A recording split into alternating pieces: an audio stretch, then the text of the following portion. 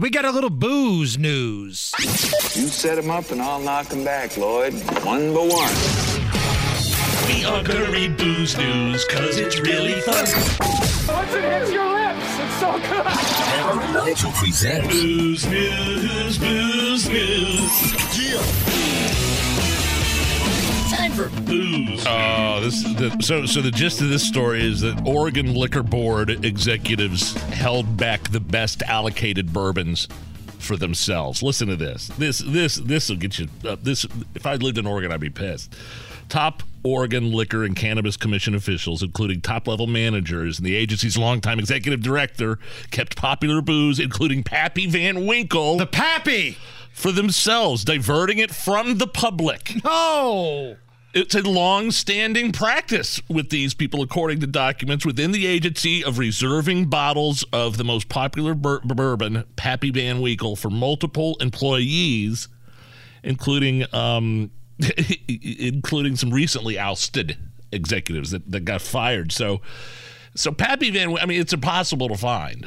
It's a really expensive. I think it's a few $100s a bottle, but you can get them online. They're worth thousands of dollars, right, on eBay. The more aged you have, I think my neighbor has a bottle actually. Scott, in the movie bastard, The Internship, won't open it for that's me. what Vince Vaughn and Owen Wilson would crack open to celebrate, the Pappy. Yeah, but it's a really rare, hard to find bourbon, and these liquor board executives were holding it back for themselves. Oh, that's just the Weasels. worst. It's bad enough your people have to live in Oregon and deal with all of your liberal bullcrap, but then you keep the good booze away from them, too. Maybe that's why they riot all the time. Maybe that's why all those windows get broke in Portland and places like that. I don't know, but man, that's harsh. We have time for another booze news here? Sure, Oh, yeah. Go ahead. Gen Z now has a new mixed drink, and they're calling it a Borg. B-O-R-G, Borg. Okay. Half gallon of water, vodka, and flavoring, all mixed into a plastic gallon jug, for convenience. Sure. Here's a TikTok from a Gen Z star with the Borg recipe. First, you need a gallon of water. You want to pour out about half of it. Now it's time to add your liquor. Today we're using Tito's vodka. I put in probably like a third. The final real step in making a Borg is to add your Mio or some Crystal Light. And then lastly, because it's only 1 p.m., we're going to add some liquid IV so we don't get hungover at midnight. Now you shake it all up. Taste test. It's really good. Wow. Why is it called a Borg? I don't know, but that's alcoholism at its finest right there. It's 1 o'clock, so I put in some IV nutrients so I won't be hungover.